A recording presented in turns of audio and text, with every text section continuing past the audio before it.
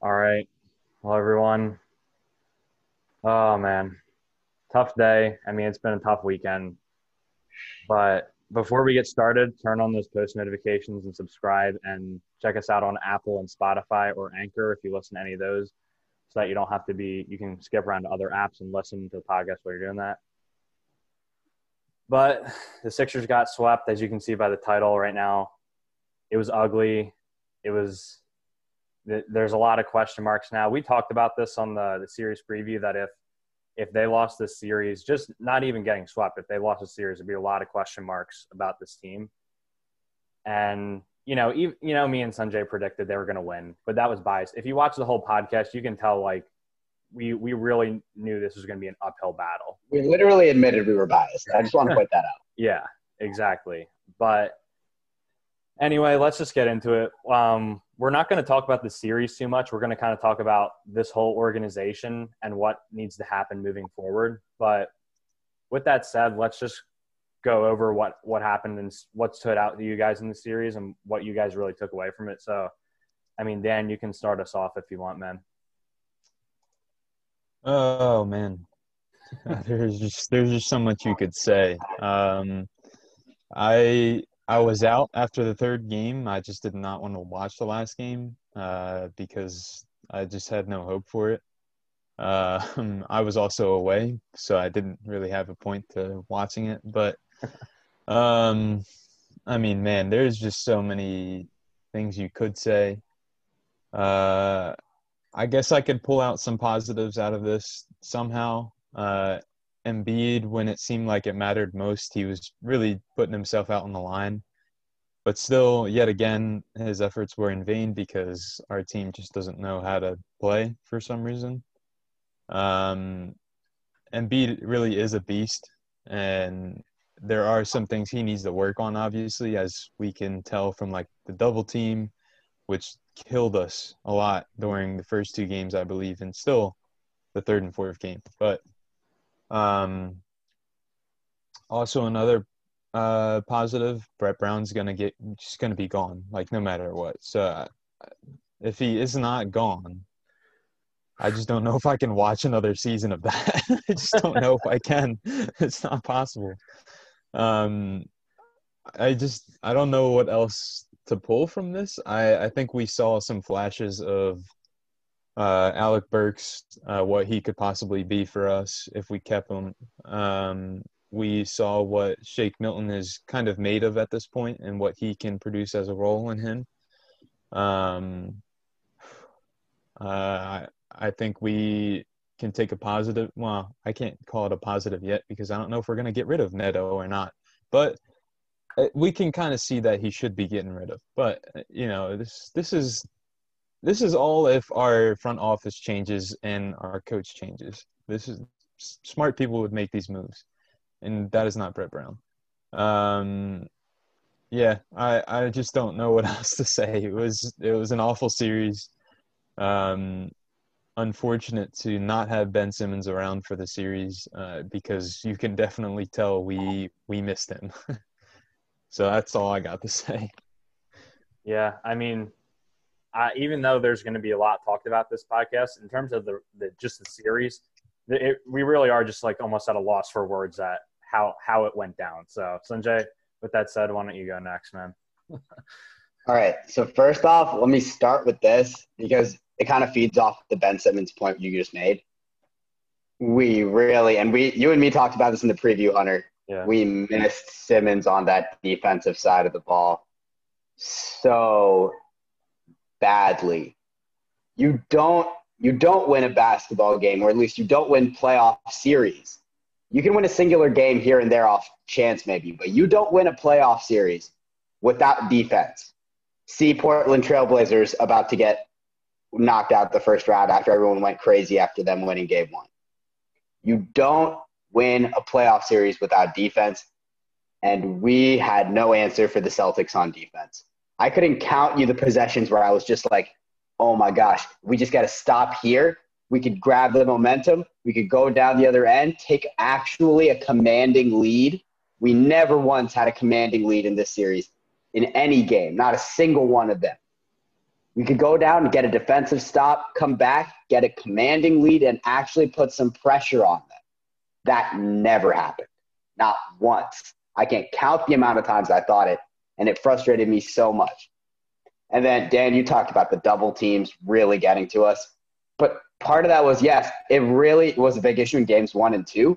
But in games 3 and 4, Embiid was making the right passes out of double teams for the most part. He still screwed a few up. He still got room to improve there. But, like, he was making those passes. Like, guys, we can't shoot the three. Like, what am I supposed to say? My man, we'll talk about later in the player-specific portion of this, like, podcast. I can't tell you how disappointed I am in my man, Maz. I saw him get – I can't tell you, man. He only really got significant minutes in game 3. But in those minutes, it was just so disappointing to see – because he had shots. He had looks. Embiid got him the ball off double teams. Richardson swung him the ball when he got closed out on fast. Like, he had looks. And when you have looks like that, like the looks Embiid can give you with his double teams on the inside, you have to hit the shot. You don't got to make every shot, but you got to hit some of them. And for goodness sake, we couldn't buy a three. Like, I would have paid – we could have probably not bought a three for Tobias Harris's entire contract.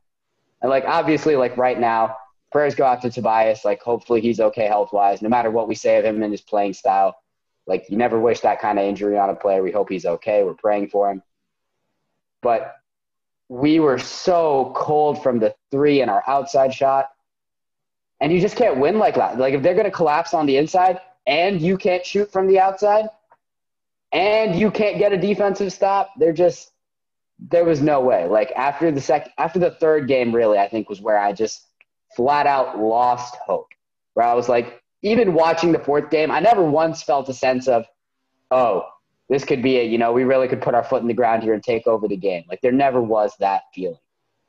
And, like, there are some positives. Like you said, Burks is a walking bucket. I hope we keep him. Like, he was a really encouraging thing to see throughout the series. Shake, like you said, he showed good composure, I think, during the series. He didn't really step in and take anything over. But he showed good composure. After his first game, he didn't really have many bad passes, many turnovers. Like, he has a promising future with us. There are bright spots from this series, but majority of it is a disappointment. Yeah, you guys pretty much summed everything up. I think something that I want to point out that we'll get into a lot this episode, I'm sure, is just, man, the roster construction is terrible. It's horrendous. I mean, for all the praise that Elton Brand received in his first year for getting Jimmy Butler and getting Tobias Harris, that all came crashing down over the matter of, like, I think even before the bubble, people were, even though it was a rough year, people were like, it's Brett Brown. He's the problem. And he certainly is the problem. But the bubble and this series really showed how much of an issue Elton Brand and his front office really are. Horford was a mismatch every single time he was on the floor. And I just can't believe we paid him $97 million guaranteed, I think it was, and then $107 overall. Thibault's great. He's got a bright future, but you're asking a lot of him to be the guy to shut down their star players. And I know Ben Simmons going out had a lot to do with that, but you're asking a lot of a rookie. And, roster construction has to do with that you're asking a late first-round pick to defend one of the best young players in the NBA in Jason Tatum. And, they had their ups and downs the whole year, but the chemistry this series to me just was like, even throughout the year, you would see them kind of build some chemistry and then it would like fade away a little bit. There wasn't even any of that this series at all. And then as far as Brett Brown, his players are just soft, man, as usual. You see teams like the Eagles, when there's a sense of urgency in that locker room, they go out and win football games. I know it's a different sport, but you see them show emotion and you see that energy they bring to the field. The Sixers don't bring that at all. And I think, Embiid's got to have a little self-reflection. He's got to look at himself in the mirror because, he played great. I can't really be mad at him for this series, but I think him playing with the fans really does motivate him. I think he feeds off that energy. And you got, with the times right now, you got to be able to just play without that and be talented and go out there and do your thing. And you got to work hard. And the rebounding, man. I mean, I said it before the series started. I could see it.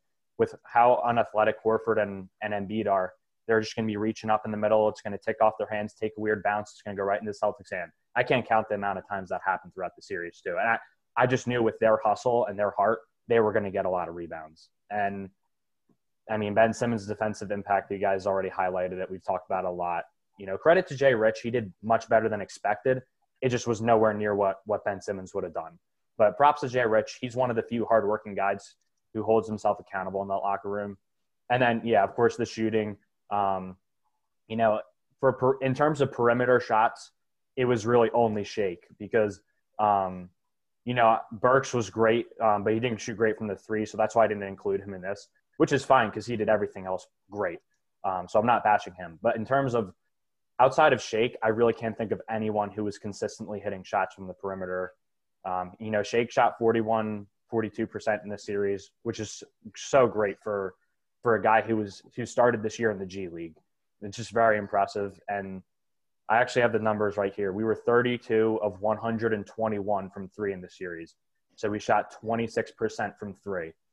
That's embarrassing. I don't know how you expect to win basketball games when you can't shoot the basketball consistently, especially in today's league. I mean, the Splash Bros really revolutionized the game, and that's what it's become. You have to have good three-point shooters on your roster. The Bucks have done it really well too, and they're kind of similar to the Sixers in the way their team is built. They have guys who know their role in this team. But, yeah, outside of Burke, Shake, and Embiid, I can't think of any positives in this series. But moving on to the next part of this podcast, let's just kind of get one final rant / thing on the whole season. Just kind of like your guys' thoughts on everything that happened, what this season kind of meant. And I can go first in this one. Man, what a disappointment. This was just – we've talked about a lot of it already just by talking about the series too. I feel like the series almost summed up the whole season. And it was just absolutely horrendous. This was supposed to be such a huge year for us after losing to the NBA champions last year on a quadruple bounce that prevented it from going to overtime.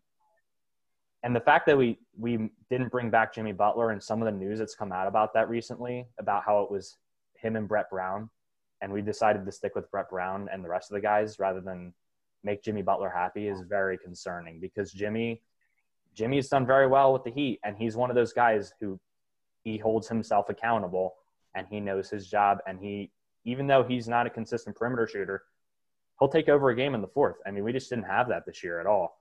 And the fact that we took this big of a step back is just sickening to me. The positives, I mean, some of our young players really grew this year. I think, Shake's the big one. We really saw him grow. Thibault, even though he didn't have a good bubble performance, I thought he really grew throughout the year. I think if he hadn't gotten injured midseason, we would have seen more growth from him. But I think after Jimmy left, they just wanted to throw big money out there at someone. And they didn't really allocate the resources the correct way. And this is not a team. I mean, I saw a tweet that said this is a group of 15 likable guys who should never be allowed to play basketball together ever again, ever. And that kind of just summed up the whole season for me. So, Sanjay, why don't you start us off on this one? I mean, dude, like you said, the overall world that covers it all pretty much is disappointment. So much expectation come into the season after the way things ended last year. Kawhi Leonard literally breaking my heart. After that, you just had so much hope for the Sixers. And to be honest, the two biggest, like you said, the two worst things they did in the offseason to me, which really, if you ask me, screwed over the season, were signing Harris for that much and Horford for that much. Because I was a defender of the Harris signing, I was neutral about, but I was a defender of the Horford contract when everyone else was fighting it. Because I said he could spell minutes for Embiid. He could be a above average bench big man for us. He could play solid defense, and in the playoffs, Horford always was there. Bro, Horford, this series kind of summarized it to me. Horford is the smallest big man I've ever seen. I'm not surprised when I found this out later, but he hasn't ever played the 5 actually before in his career. He's always played the 4, from what I understand. He would rotate in. Maybe I have that mixed around, but whatever it was, wherever we tried to play him didn't work at all. Like, it was a mess to watch. He never really fit in on the court with Simmons and Embiid. And then when it was just him and Embiid, he never pulled that big man type of role he was supposed to. Like, he hit a few threes from the outside in the bubble games, and it was just – that was pretty much it. Like, otherwise, he'd brick the shots.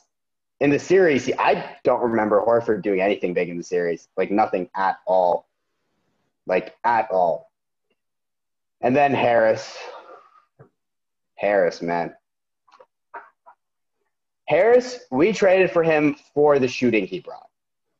We hoped he would continue to bring that shooting this year because we could have really used it. Like, with the Clippers, I think he was shooting what? Like, something ridiculous, like 43% from three or something. Like, he was really shooting that ball at the Clippers.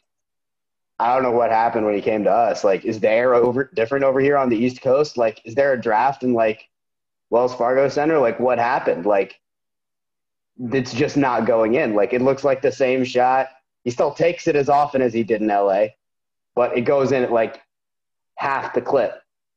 So those two signings really screwed over a lot of the season because you just saw it all the time, man. Like, we're going to talk about, I have no doubt throughout the rest of this, but, like, the spacing just wasn't there. Like, teams would just collapse in on us. The infamous way the Heat just straight out walled us out of the game with a 2-3 zone and just didn't change it. No adjustments were made. They were just like, all right, these boys can't shoot. 2-3 zone, we're winning this game. Straight up knocked us out the game. You saw other teams starting to pull that blueprint on us, just playing that same 2-3 zone. And what are you supposed to do? Because the way you break that zone is with shooting. We don't have that. So I don't know, man. Overall for this season, the biggest thing that just got to me was the lack of shooting. I'm proud of Embiid. I think, like you said, he still has a bit to go.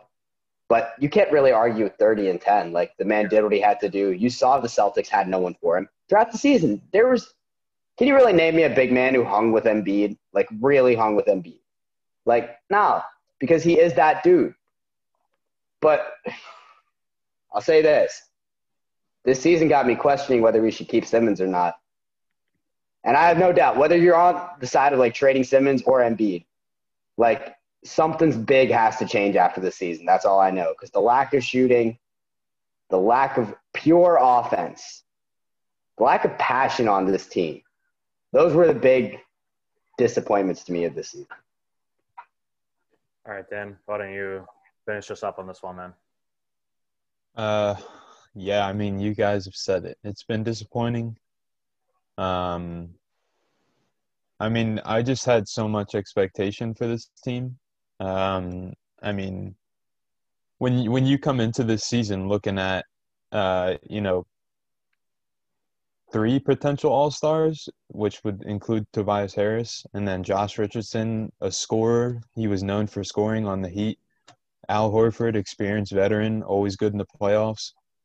Like, you're excited about this team. And that's just not at all. They didn't fulfill that excitement at all. I mean, I didn't get any of what I've expected out of Josh Richardson throughout the season. And barely even in the bubble. I mean, there's like 1 or 2 games where I was like, this is the guy that we wanted. This is the guy that we needed. Tobias Harris, I love Tobias Harris, and, you know, I feel bad for the injury that happened to him, but it's just so much money to spend on him and not have him perform to where he should be. I mean, even last year, I wasn't too impressed with him either, and I thought it was going to be a year. He was going to need a year to, like, adjust, I guess. But as we can see, it doesn't seem like that's happened. And unfortunately, with Tobias Harris, you got to think about, like, there's so much money tied into him. I don't know if anyone wants that contract. So I don't know. You're right. The season's disappointing. There's not much to really be impressed with from this season. I mean, like you guys said, like, Embiid is pretty impressive. You know, when he is playing to where he's supposed to be, one of the best in the game, he's unstoppable. I mean, we found out Shake Milton was something like a diamond in the rough kind of guy where we can keep him and be a solid, at least bench player or starter. I don't know where that ends up with the lineup or next year.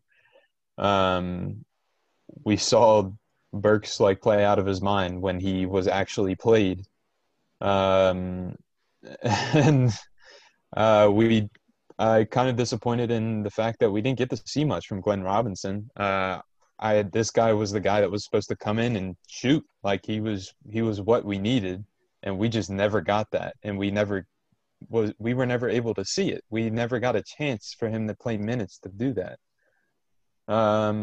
Yeah, I mean we'll get into those players individually, but there's just not much to be impressed with. It's very disappointing to take a step back, and not be in the playoff race anymore. Disappointing to lose to someone like the Celtics too. Just the amount of times we have lost to them is like it's so many, and they're just such a complete team. Like the fact that the Celtics are such a young team with a complete team and a complete coach that knows how to get it done. It was demoralizing to see that Brett Brown had no answer for it at all. There was no answer. Even when we might have had like an 18-point lead at one point, which I think only happened once, and that was the only time that was the biggest lead we had. You just knew that the Celtics were going to come back, and they were probably going to win the game. So that's just how it goes for this. Apparently, this season was just disappointing. Such a weird season as well, considering the whole pandemic. But I mean, I feel like there was enough that we saw that was just it was not going to work out if it was a full season. Well said, man. And following that, I kind of just want to ask you guys like a general question that a lot of people have been talking about recently, and that I personally wondered myself because I grew up watching a lot of Sixers games, and just personally, I just remember like a lot of different times as a Sixers fan. So I have an opinion on this, but Dan, why don't you go back to back? Let's hear what you have to say first on this one.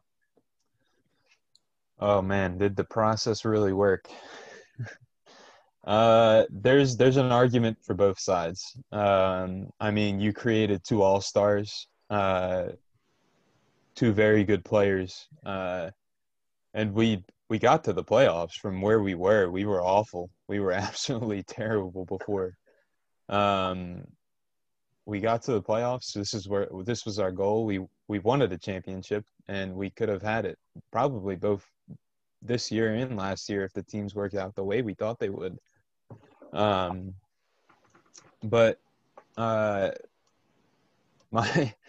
answer to this question is I think the process did work, but at the end was where it all fell apart.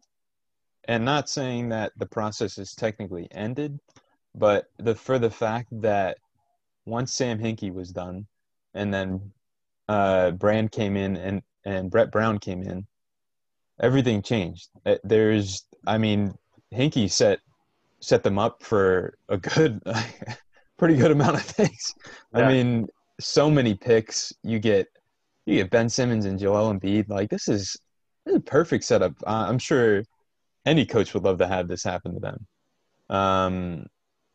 But it's so unfortunate that there must have been some sort of miscommunication between Brett Brown and Elton Brand, or there was no communication at all. I mean, it just seemed like from free agency that Elton Brand just went out and grabbed who he could, and whoever wanted to be here. And it's so hard. Like even with Brett Brown, maybe he just didn't say anything for free agency. But if he did, was Elton Brand just trying to please him? Like I'm not sure. I don't understand what the process that was there. But I do think the process worked, but it was ruined towards the end with new management coming in. So I think that's my answer. Yeah, I can go next on this one. So like I said, I've watched the Sixers growing up as a kid. I watched them move on from the Allen Iverson era as his time with the Sixers dwindled down, and then he went to the Nuggets. Then I watched them form a team of, Lou Will, Drew Holiday, Thad Young, Spencer Hawes, Andre Iguodala, kind of just that underdog team that we knew wasn't really built for a championship run. But I mean, they beat the 1 seed Bulls that one year. I know Derrick Rose was out, but just kind of that era I was around for. I watched a lot of them. I'll still go back and watch highlights of that team because I just like the emotion they poured out on the court. And then there was the Together We Build years. That was their slogan, Together We Build, which would later become known as The Process. And that was when Sam Hinkie was here. I watched this team lose 72 of 82 games one year. They lost 199 games in 3 straight seasons. Well, combined. But, I'm just going to list some of the players I remember. Ish Smith, Isaiah Cannon, KJ McDaniels, Luke Mbamute, Henry Sims, Jakar Sampson, Kendall Marshall, Brandon Davies, Carl Landry, Furkan Aldemir, the Furkan before Furkan, which is I forgot about him, but this is the result we get. Like, that's unacceptable to put that out on the court this year after everything, like you said, that Sam Hinkie built up. And Elton Brand was actually a player. They brought him in as like a player coach during the process. So he should know like how terrible those years were and what we were building towards. Like he should want to go out and make sure he gets a guy who fits with the team. And it depends on me. For me, it really depends how you define the process. I think it worked, but I think it was ruined by, like you said, the people who came after Sam Hinkie.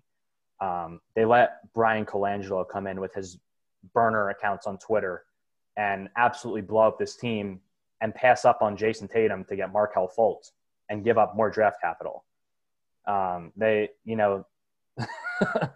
The process definitely worked in the sense that we escaped those abysmal seasons, but just the result, it's hard to really be satisfied with it. I was satisfied with it. I'll get more into this later, but the team we had 2 years ago was a team that was together.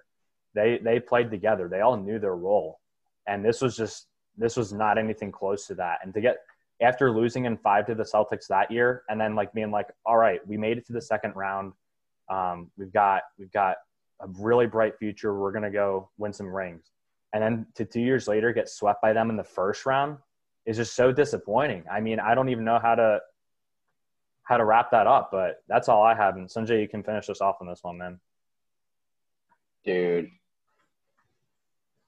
I mean, overall, it's tempting for me to say yes. I really do want to say yes because that would justify all the losses. That would justify all the seasons just lost to the process. That would justify, like you said, Hinkie's plan. Hinkie had a plan, and it made sense.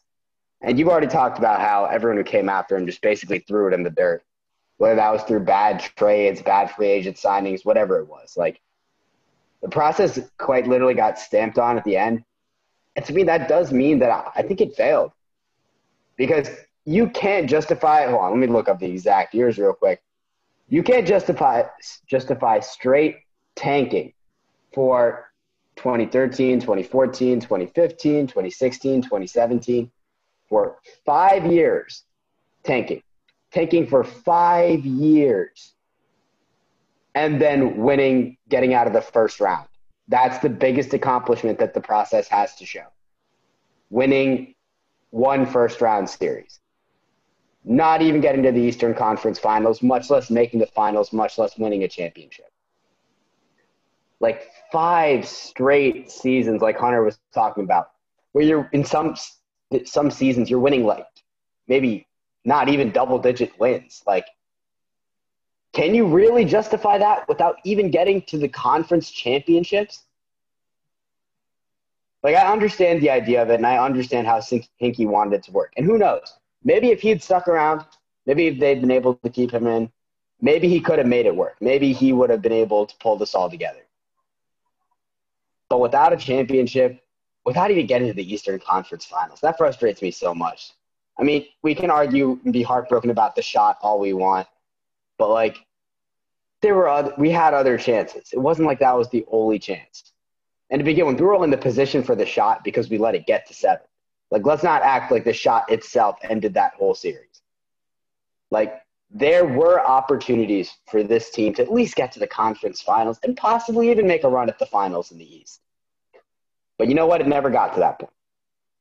Instead, our team gradually showed, and this is a big thing to me, I think the process really hurt the culture of the Sixers for a little bit. Because in that process, you had to bring in guys like Brett Brown, who could help a team feel like well-liked and happy, even if they weren't winning. And I think that was a really dangerous thing to let into the culture because you still see it now when we should be winning. You see guys who are out there and they're losing in spots where they should be getting fired up, where they should be like, all right, this means it's time to turn it around. Got to put the game face on, got to go get buckets. And instead, they walk off the court with, like, no emotion on their face. Like, there's no sign of frustration. Like, Embiid was crying last year, but this year he was, like, just leveled. I didn't see any big reaction from him after any of the games. Like, you don't see any, like, particular, like, loss on any of our guys' players. They just seem defeated sometimes. Even worse yet, some of them seem, like, content. Like, after a big loss, like, I'd rather you at least look defeated than look content. Like, that was such a poisonous thing to our culture. And when you couple that with the fact, again, that we never really made it to a significant height with the process, to me, I got to say it failed. I wish I could say otherwise. I really do. Because me saying that it failed basically makes all those years of tanking in vain. But I'm being honest. I think it did. I think it just didn't work out. Yeah, I mean, can't really disagree with anything you said. I mean, overall, I think we're all kind of on the same consensus on the process. You know, whether it worked or not isn't really, like, the big question. I mean, well, it is, but, like, I think the answers we gave just kind of show how we feel about it overall. So moving on, pretty much, I mean, it's 99.9% chance Brett Brown is going to be gone within the next couple of days. There's already like odds up for who's going to be the next coach. So let's just give our final thoughts on his overall tenure in Philly. So Sanjay, you can go first, and then Dan, you can go right after him, and then I'll close out if that's okay. All right. Let me take a deep breath. All right. You Oxford for this. Drink of water before this one. Yeah. Man, let this be the last time that I have to rant about Brett Brown. Please, God, if anything from this season, please let this be the last time I have to rant about Brett Brown. Okay. Let's do this. The last time, boys, for the last time. Okay. This man, the one thing I always heard as a positive for him was like, oh my gosh, the players love him. He's great for player relations. He's great. And that's awesome, but player relations don't get buckets, man. They don't draw up an offensive scheme. They don't design a defensive scheme. They don't let you know, oh my gosh, this is situational. I should challenge here. Or no, got to make adjustments here. Got to adjust my offense, adjust my defense. Player relations don't do any of that. They don't do none of that. And neither did Brett Brown, okay? There were some times, bro, where I would see the Sixers on possessions. And this would be out of a timeout. And they would go through with nothing at all. They were like, all right, if you want to set a pick here, that's cool. If you want to roll, that's all right. I kind of got double teamed, so I'll just throw it to you. Go do something. We have like 5 seconds left on the shot clock. Out of a timeout. How can you not have an offensive play out of a timeout? Tell me one other coach who does that, who gets a timeout and does not give their team any offensive play. Then there are other ones where you can just see it, like case in point, how the Sixers would front run sometimes in games.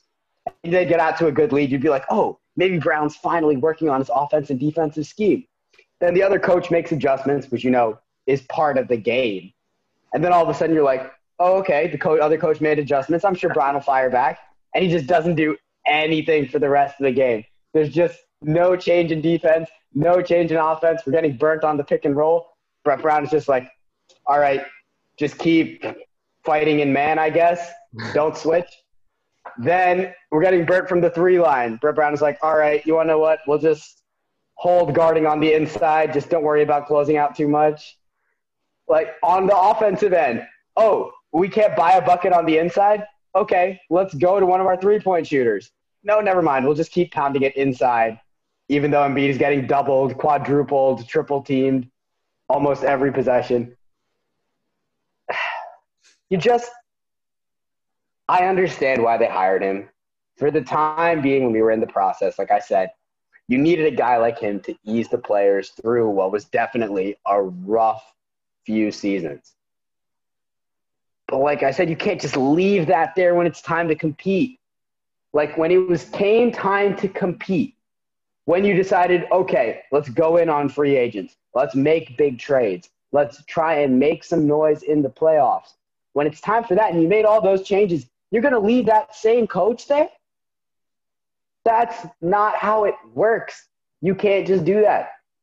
Case in point, when the Warriors were starting their rebuild, this is a big example to me. They had Mark Jackson as a coach for a long time, and he was great for development, for bringing up those guys. And as much as Kerr kind of got carried by an all-star roster, you got to give it to him. The man is a good coach. He made good offensive play calls for the personnel he had. He adjusted his schemes. He made good defensive play calls for the personnel he had. And he adjusted those schemes. Like, you can't just leave the coach out of it. Talent is not enough in this league anymore. You see, like, next-level coaches, like, obviously Pop has been doing this a long time. Guys like Brad Stevens. Dudes like Quinn Cook. The Jazz are up on the Nuggets right now looking like they might get him out of the building in 5. Like, guys like that, dudes like Nick Nurse, who just come out of nowhere and really perform at their job. There are too many good coaches in this league for you to just stick with someone average, mediocre, and at times very below average and very below mediocre. So with all that being said, man, that'll be the only mercy of this season is that he's gone. I'm sorry I went a little bit overboard, got a little bit too heated, but like I said, let that be the last time, please God, that I curse Brett Brown. All right.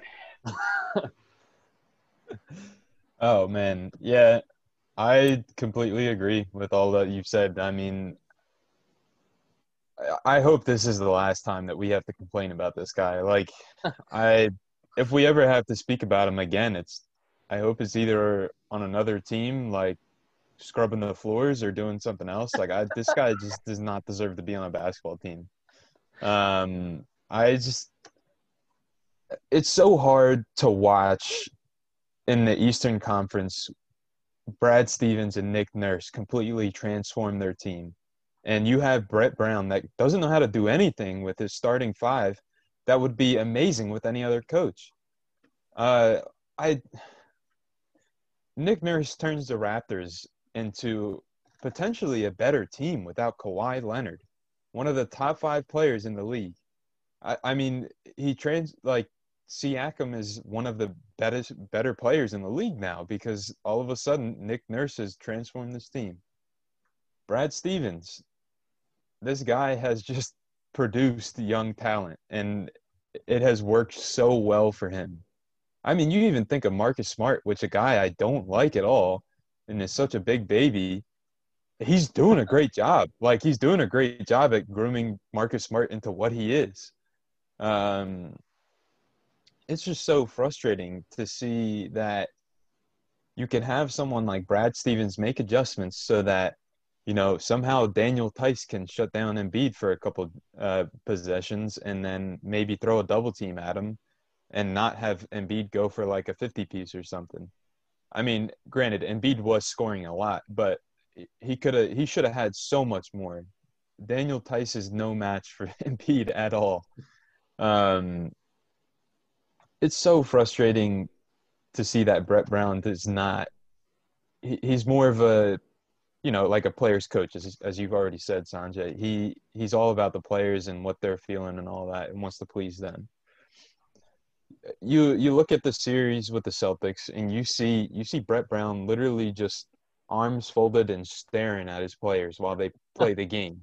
Like, he's just watching. Like, he paid a ticket to come watch. There's just he's not doing anything. And then you see him in a timeout, and obviously he looks like he's talking to the players, but I don't know what he's saying. He's probably just saying, great job out there. Maybe try to do something else. And if you want, like, what? Come on now.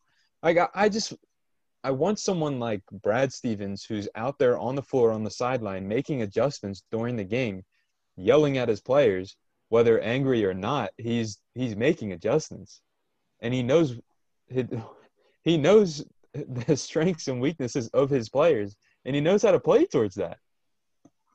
It's frustrating to watch such good coaches in our Eastern Conference and to see where we are with possibly better rosters than them. Like I would say they're probably one of the best rosters in the Eastern Conference, and we just can't get it done. I don't understand.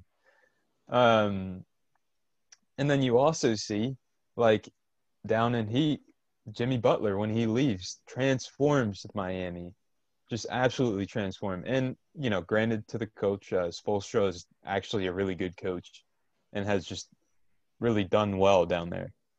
But they're a scary team right now, and that's all due to their coaching. I mean, besides Butler, there's not really anyone else that would, you know, really be considered one of the better players in the league on their team. So I just really hope we don't have to talk about Brett Brown again, and I hope he's gone.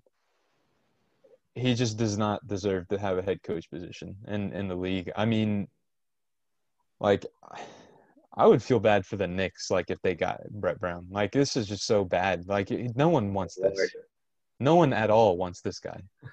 So that's just my sense on it. But there you go, Hunter. You got it.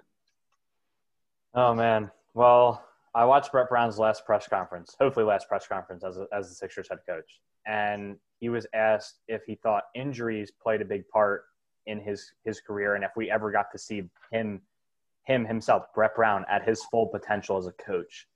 And so to me, that's like saying, you know, injuries as well as like losing other players and getting new rosters and stuff like that. And he said in his stupid accent, he said, no, I don't think you guys got to ever see me at my best. And then the guy was like, well, do you want to elaborate on that? He's like, no, in his stupid Boston accent, like whatever it is. I don't know, whatever, not to make fun of him, but you know, it just like, because of him, everything about him pisses me off about him now. But his accent is pretty dope. But anyway, that's besides the point. Yeah, I mean, you guys kind of nailed it. He's a player's coach. He's very soft. Like Sanjay said, during the process, that was important. It's nice to have a coach that genuinely cares for you and wants the best for you and, you know, tries to do his part, you know, to the best of his ability because he's a moron.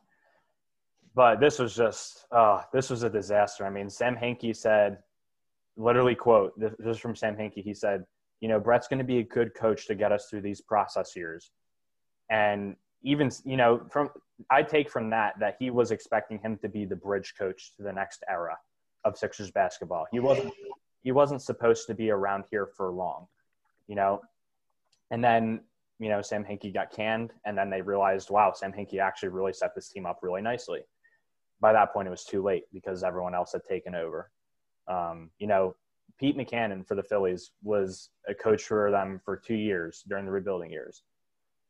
He was a bridge coach. There was no long-term plan to keep him around. And after he served his time as the manager for a couple of years, they moved him into the building as a different employee, different job title, still helps the team out, still does, you know, they use him to his strengths. They could have done the same thing with Brett Brown. I mean, he was with the Spurs when they won a championship as an assistant. They could have done that with him and just put him somewhere else in the organization, but they decided to keep him around. And his players don't want it bad enough. The first time I saw Brett Brown get angry was Game 3 the other night when he tossed the chair. And that was really only because he knew it was over. He knew he was going to lose his job. You know, I think he knew this series was a lost cause. Everything came crashing down on him, and he had realized what was about to happen this upcoming weekend. And Jay Rich talked about in his press conference, there's no sense of urgency. There's no accountability in that locker room. And, you know, Jay Rich was definitely disappointing in the postseason in the bubble.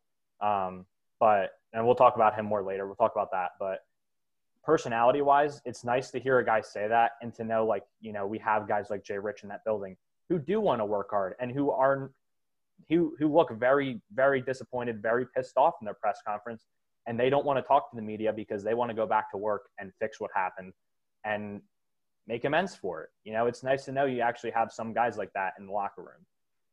And for him to say that, he was asked directly about Brett Brown when he said that too. They asked him, what do you think about Brett? He's like, you know, he's a good guy. He means well, but I think there needs to be more accountability. And that says a lot that his own player would say that to him.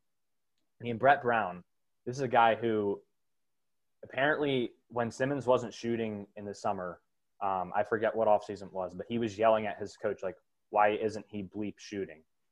And why wouldn't you go address that with Ben directly and tell him you need to shoot?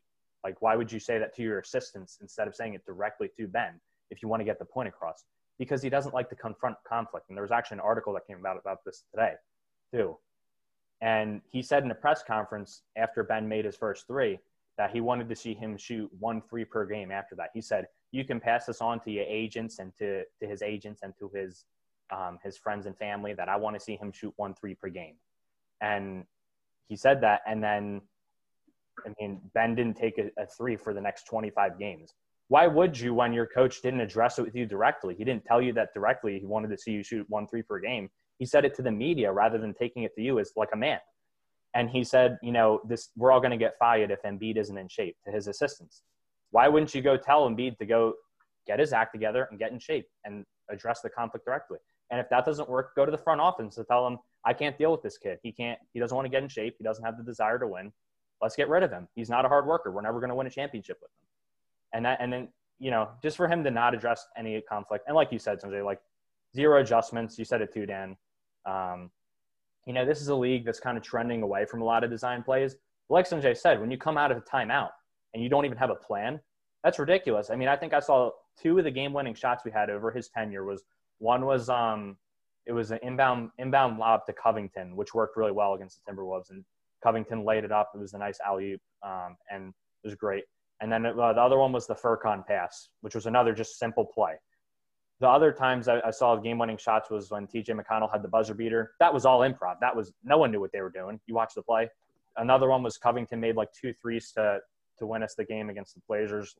This is like more process years when we were kind of starting to come up. But there was no plan. TJ just swung it over to Rocco. He wasn't open. He just took a contested shot. There was never any plan. And Brett rarely drew up any plays. He rarely made adjustments. You know, that's all I have to say on it. Wow, we're done with him, I hope. We're done with Brett Brown. That was the last time.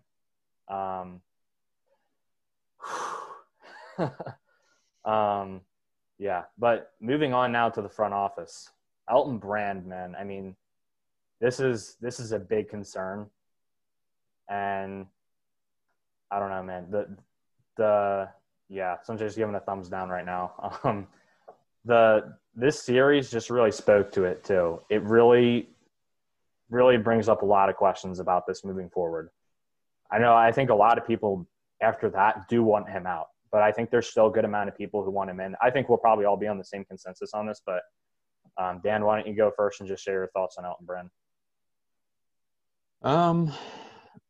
Honestly, I am a little bit of like a half and half on Elton Brand. Still got Brett Brown on my mind. Sorry about that. Elton Brand.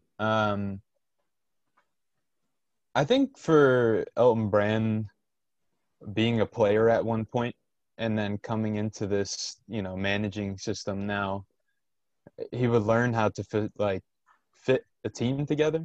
But on paper, this team is quite large, and there's some of the glaring weaknesses here that didn't seem to work out at all.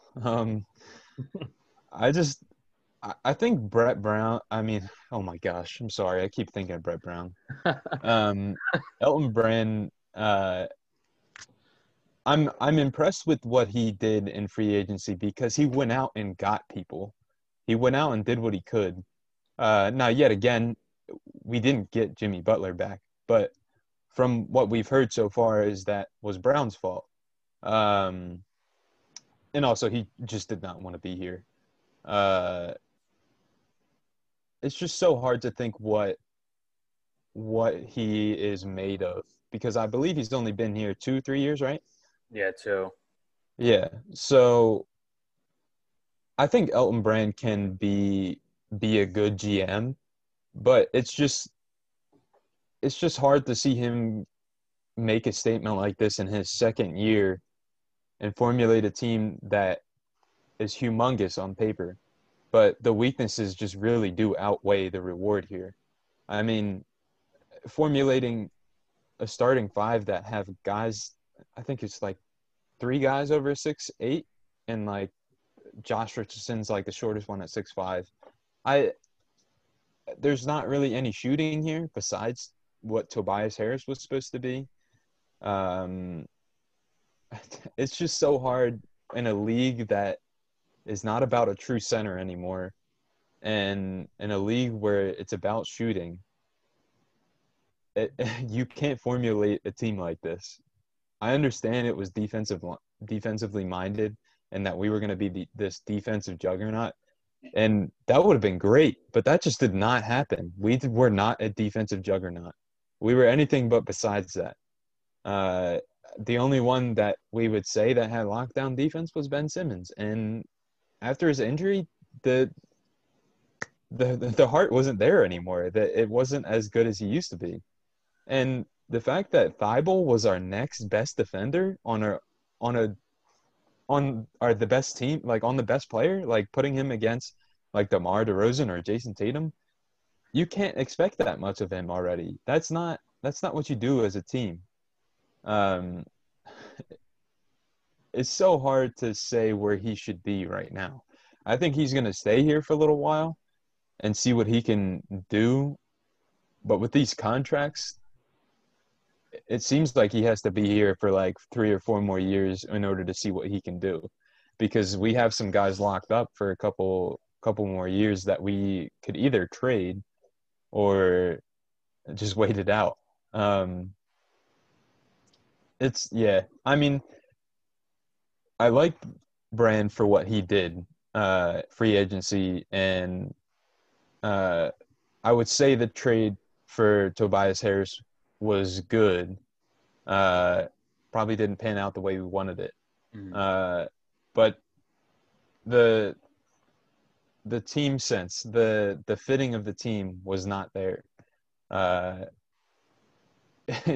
I would just expect so much more from a former player in the league to know how to formulate a team, which is frustrating that he just did not do that well at all. So that's all I got to say on it. Yeah, I'll go next, and Sanjay, you can finish off. I think Elton Brand needs to get booted. It's unfortunate because I really liked the hire when we got him, but looking back, it was easy to like anyone who wasn't Jerry Colangelo or Brian Colangelo. I forget which one it was at this point. Doesn't matter. As long as it wasn't a Colangelo in the building, I was happy. And just looking at Elton's timeline, he came in start of last year, or last season rather, and he brings in Jimmy Butler, which was just a great move. We love Jimmy. Honestly, I'm almost hoping that Jimmy and the Heat win the finals just to kind of like spite the Sixers front office and the organization at this point. And you bring in that guy, and after he leaves, you find out that from a podcast that Jimmy, JJ, Ben, Joel, and Brett were all in the film room, and they're watching the film. No one says a word, and they just go back to practice without even analyzing 1 second of that film. That just kind of is a testament to Brett Brown as well. But you bring in that caliber of player, and then that's what kind of culture he comes into. That's embarrassing. I mean, not only that, but then you bring in Tobias Harris, and on paper, like you said, Dan, like that was a great move. We were all, I know we came into school the next day. We're all really hyped. Like, this guy's the shooter we need. We could really make a run with him this year. This lineup is stacked. It's so deep. And he just they never really defined his role here, because last year it was a lot of catch and shoot for him. He didn't play a ton with us because he came in midseason. So it was a lot of catch and shoot. This year it was a lot of him scoring off the dribble, driving to the lane, missing more 3-pointers. There's a lot of that. And, you look back at the team that was there before Elton Brand came in. And you had after the Colangelo burner account thing, you had to fire him. But you look at this team, you have a clear identity. You have Ben Simmons as your point. And this is the first year we made the playoffs too in however many years. And then you have JJ, clear 3-point shooter. He knows his role. You have Robert Covington, who gets a lot of crap. But listen, he was 8th in Defensive Player of the Year. And then the year after that, he was 4th for Defensive Player of the Year. That's not easy to do.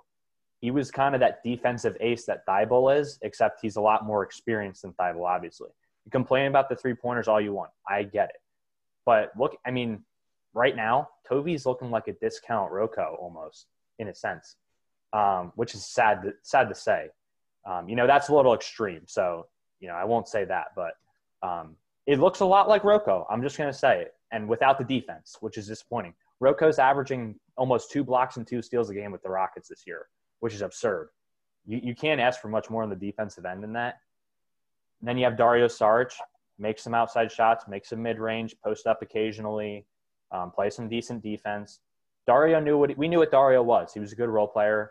And then you have Embiid. I'm not saying they should have kept this lineup, but look at how much of a team effort that is. Look at how each guy knows what their role is supposed to be.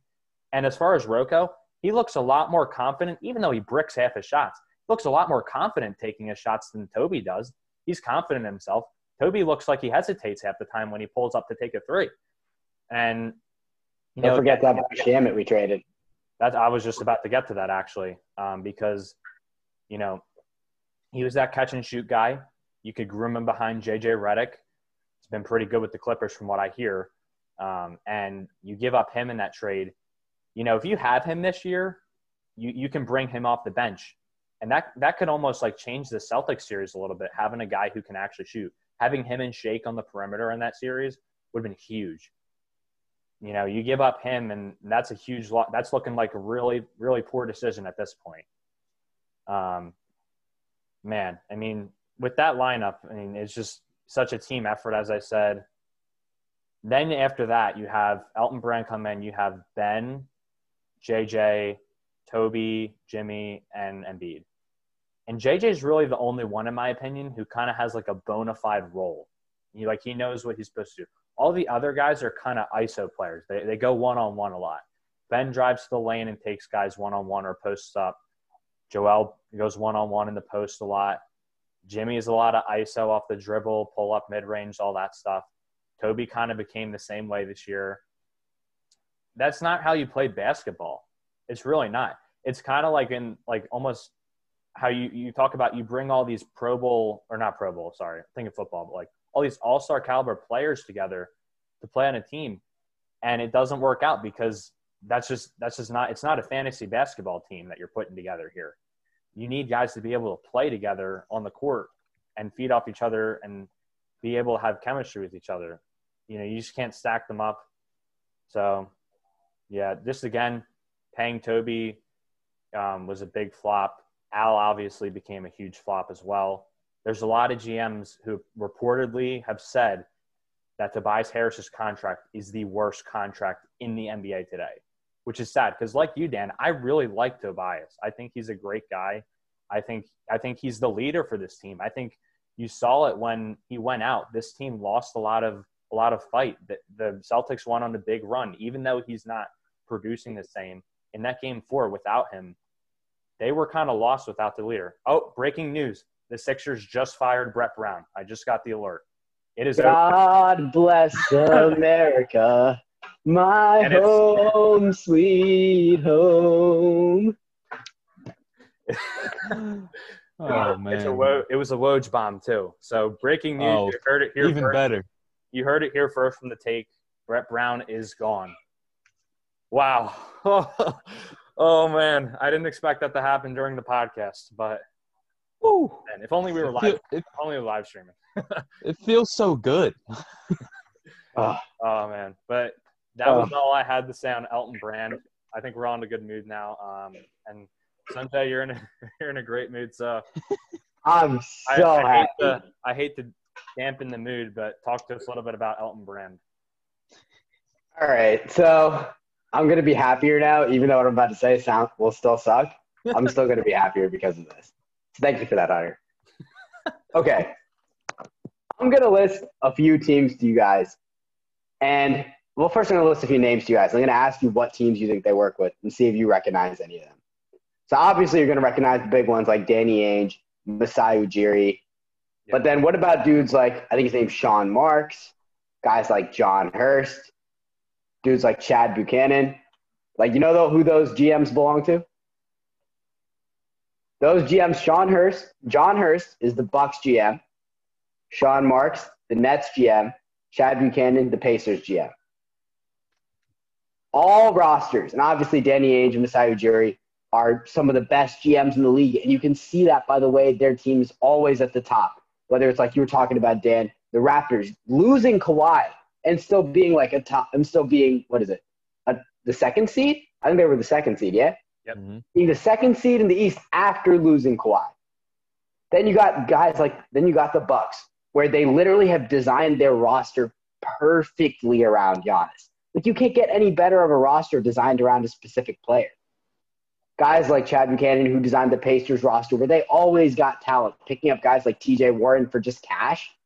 Like, those are great moves, and obviously nothing needs to be said about the job Sean Marks has done. Like, Brooklyn landed KD and Kyrie, and they have a bunch of promising young stars like Dinwiddie, we're talking about, what's his name, Jared Allen, whether we're talking about Karis LeVert.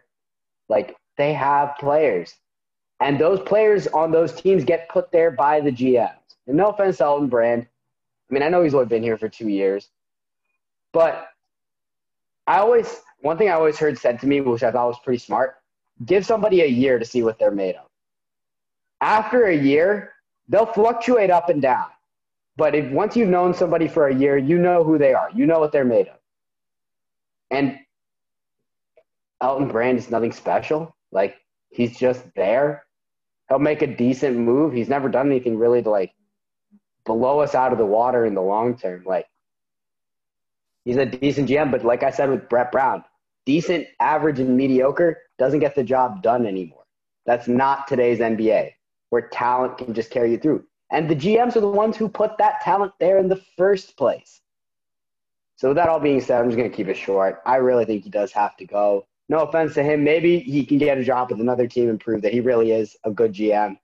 But for us, he's been nothing but decent, and decent doesn't get you wins.